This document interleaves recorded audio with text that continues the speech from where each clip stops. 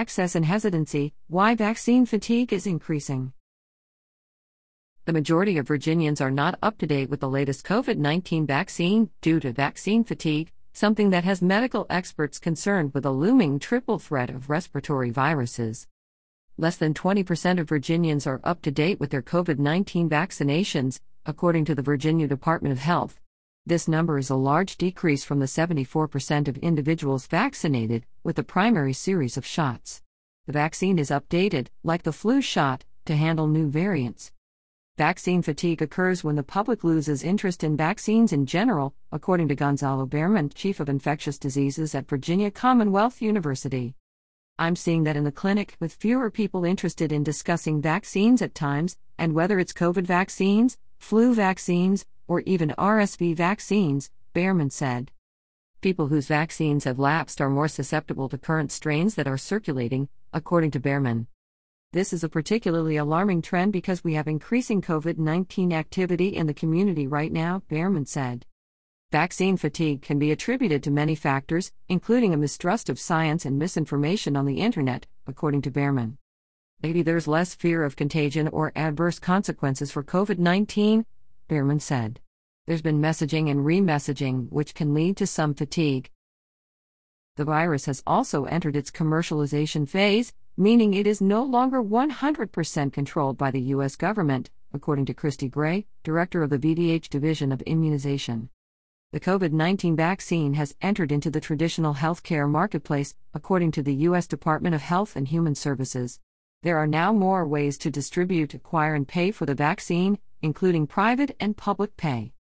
You have a lot more moving pieces when the U.S. government isn't controlling the entire process, Gray said.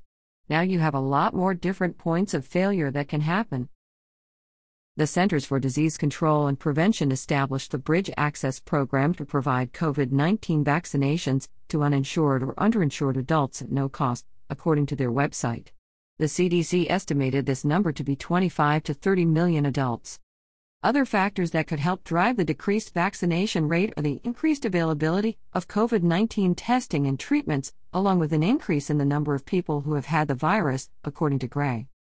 Over 90% of adults received at least one monovalent COVID-19 vaccine in the first year after its rollout, according to Gray.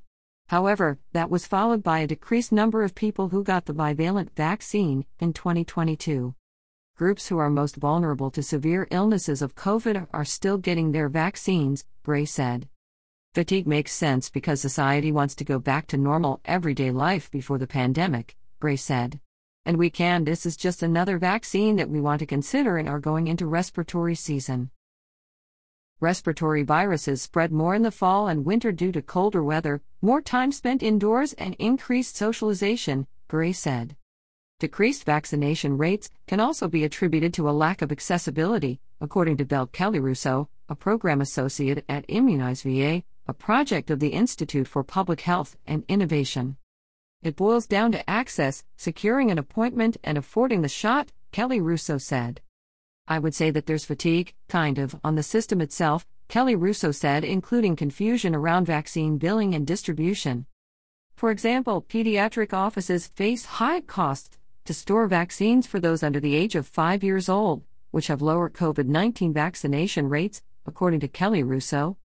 If the vaccines are not used, they go to waste, and then that creates the impression that there isn't a demand for those vaccines, Kelly-Russo said.